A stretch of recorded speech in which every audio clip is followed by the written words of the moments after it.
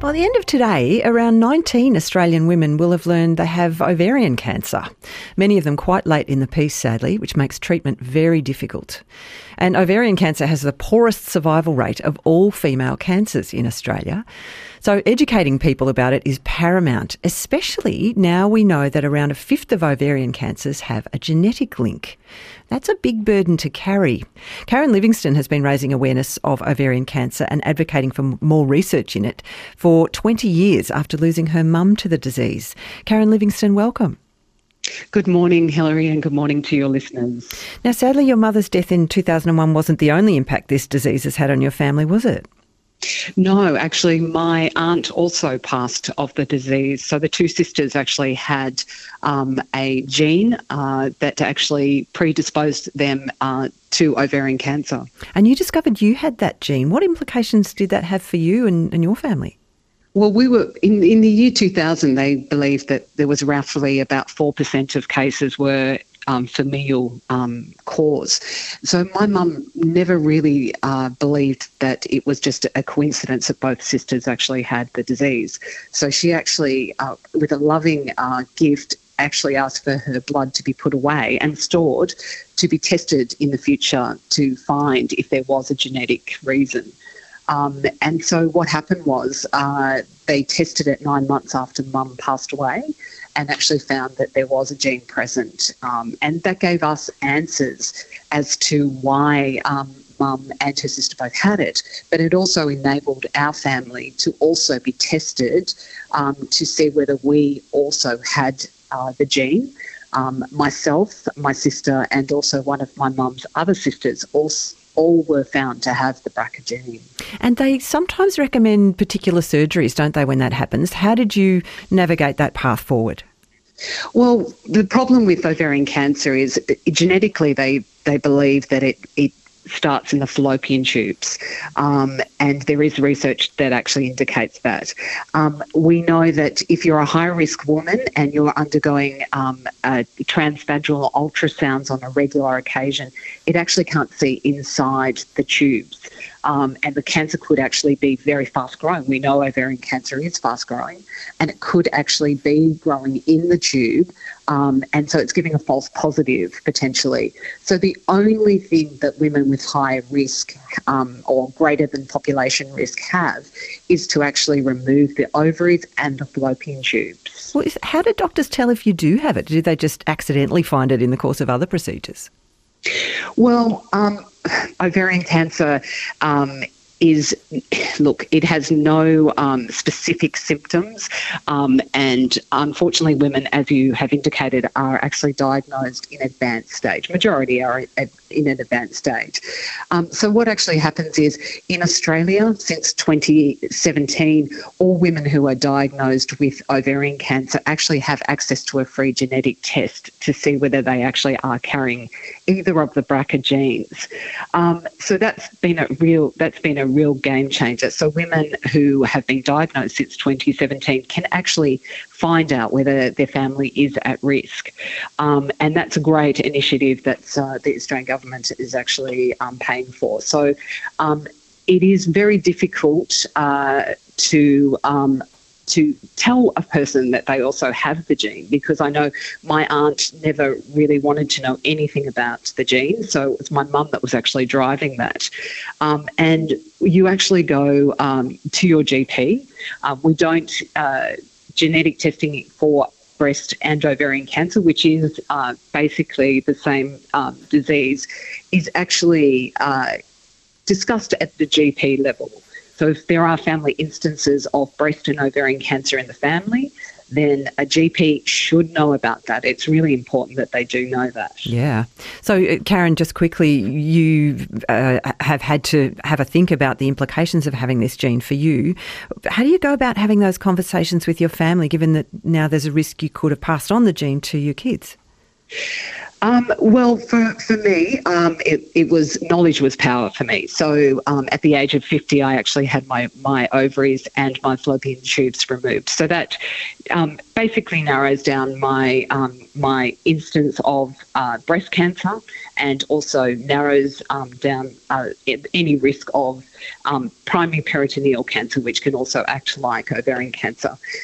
For my children, there has been they're not wanting to know. It's a little bit interesting. They also lost their father to pancreatic cancer, so they don't want to know at this point in time. But when they are ready, we have all the information ready for them to be tested.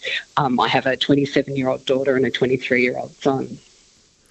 We're speaking with Karen Livingstone, who is an ovarian cancer advocate with some deep experience with the disease from different perspectives. Let's hear too from someone else who knows a lot about the impact the BRCA gene can have. Kevin O'Connor describes cancer as rampaging through his family. Producer Anna Kelsey-Sugg went to Kevin's home in Melbourne's East and learnt how Kevin and his family have managed to bring something beautiful from some terrible, terrible losses. Yeah, lovely. Yeah, beautiful. Yeah. Kevin O'Connor and I are standing in his bright kitchen looking at the framed family photos on the wall. That's them as babies. This is actually in one, his children, Chris and Kath, when they were 2 and 5, sit on the floor beaming on Chris's first day of school. There, you can tell they're brother and sister. Yeah, right. Kath O'Connor is the author of Inheritance, a novel that's just been published posthumously. She finished the second draft just before she died in 2019 at the age of 45. This is quite a recent one as well. As Kevin and I moved to sit in his study, he tells me that though Kath was a medical doctor, all her life there'd been a pull towards writing. Books and reading were her first real love, and she always said she wanted to be a writer. Words and expression and ideas were just sort of central to her life. Shortly before she began writing her novel, Kath was out for a birthday lunch with her family when she had to leave because of pain in her stomach. It was 2015, and this was the first sign of ovarian cancer. When she got the diagnosis about the cancer was associated with the BRCA gene, we then found out, we got my mother's death certificate and found her cause of death was ovarian cancer. I'd always believed my mother died of breast cancer. There's good reason for Kevin's confusion about the cause of his mother's death. He was only 6 when she died in 1950, and in that era her illness and death were shrouded in silence. It wasn't talked about much at all. She actually died, and myself and my next brother was sent to an aunt in Essendon, and the judgment being that we were too small, too young to be at the funeral, which was obviously a 1950s view of life. My brother was asked to go do a bit of shopping, and an aunt in the family ran a small cafe, and he thought he'd walk around and say hello to her, and there was a notice on the door of the shop saying closed due to a bereavement in the family. So he came back to the house where I was with the other aunt and said, Nan's shop's closed and there's what's a bereavement? And so that aunt, I could actually take you to the room and the position of the chair. So staggeringly clear in my memory of how she said, sitting there, and she was saying, I just have to tell you that Mum has died. So that's the first we knew. My mother instilled a sense of order and structure and routine, and we just kept that going. And I always remember that for some reason tea was always at 6, and that was something that we just continued. Life just went on. Kevin says there's a real difference in how his daughter's death, decades after the death of his mother, has been met by their friends and family.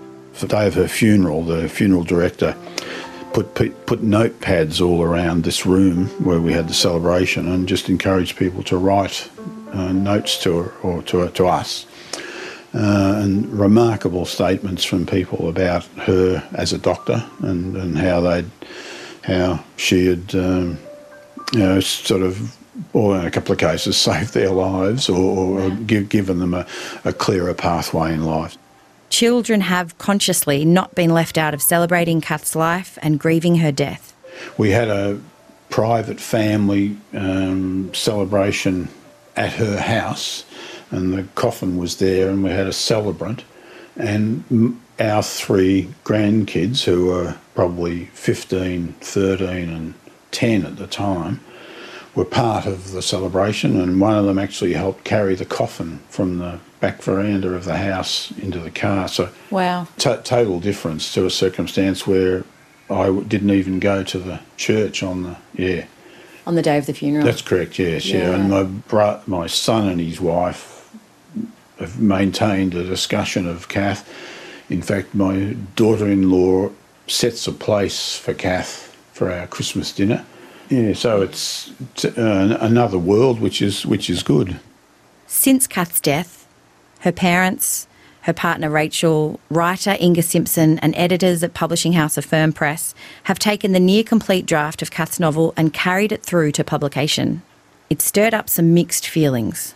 The adjusting to her death was difficult in a way, because periodically I'd see things as I would in my reading of politics, and my first thought, I'll tell Kath about that. So that's been happening now. We're thinking, oh God, she would have loved to read these reviews, because you used to read book reviews all the time herself. And I remember thinking, one of these days I might read a book review of your book in The Age, which we did at the weekend. So it's sort of hit us as something really concrete, whereas it's all just been a bit sort of vague the last few years, yeah. In fact, a friend of mine phoned and he said, his phrase was a nice one, he said, you must be proud but sad. Yeah, so that's where we're at the moment. Kath's novel is one little thing in a big life, but it's a powerful legacy. Behind Kevin is a large, full bookshelf, and in it I spot his daughter's book, a bold red spine with gold lettering. Well, it's remarkable. I suppose it's rather than a gravestone in the graveyard somewhere. It'll be on a bookshelf, and as you can see, books are part of our life, books are part of her life. So to have this book and to hand it to some people, close friends, and say, we'd just like you to have this as a memorial, it's been amazing. He says Kath's voice leaps out from inside the pages of her book. You can hear her talking. Yeah.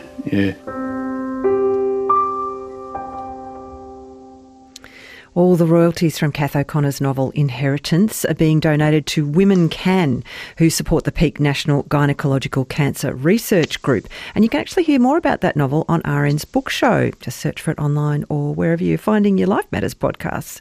We're speaking today with Karen Livingston, who's an ovarian cancer advocate. Karen, you now work for Women Can too, where those royalties are headed. What sort of research is that money going to fund?